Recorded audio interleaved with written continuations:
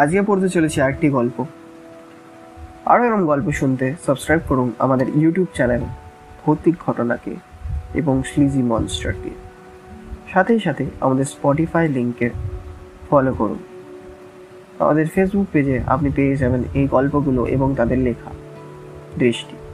শুরু করতে চললাম। হাসপাতালের বেডে শুয়ে আস্তে আস্তে চোখ খুলছিল ঋদ্ধিমা। অপারেশনের পরে আজ প্রথম ব্যান্ডেজে খোলার পর চোখ মেলে তাকালো। পৃথিবী তার সমস্ত সৌন্দর্য, রূপ, আবেগ সবটুকু নিয়ে যেন ঝাঁপিয়ে পড়লো এক 5 বছর বয়সী জন্মান্ধ শিশুর প্রথম চোখের আলোয়। মা, বাবা! ও তীব্র চিৎকার সঙ্গে সঙ্গে তখন বেডের পাশে দাঁড়ানো বাবা মায়েরও চোখে বেয়ে নামছে আনন্দের ধারা।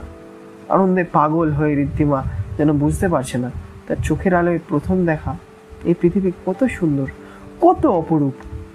হঠাৎই ওর চোখ পড়ে দরজার ওপাশে একজন কেউ যেন ওর দিকে তাকিয়ে হাসছে। চোখাচোখি হতেই সে যেন বাইরের কোথাও মিলিয়ে যায়। মা, এই লোকটা কে গো যে বাইরে চলে গেল? অবাক হয়ে ওর মা বাবা দুজনেই পেছনে ঘুরে তাকান। কই, কোথাও তো কেউ নেই।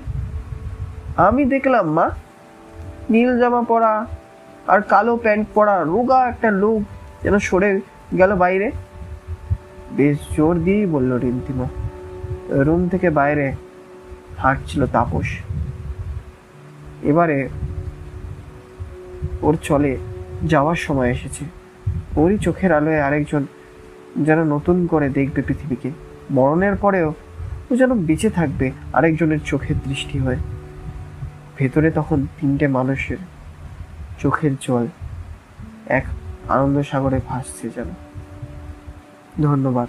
আরও এরকম গল্প শুনতে ফলো করুন আমাদের স্পটিফাই লিঙ্ক ভৌতিক ঘটনা বেঙ্গলি পডস এবং সাবস্ক্রাইব করুন আমাদের চ্যানেল স্লিজি মনস্টার এবং ভৌতিক ঘটনা।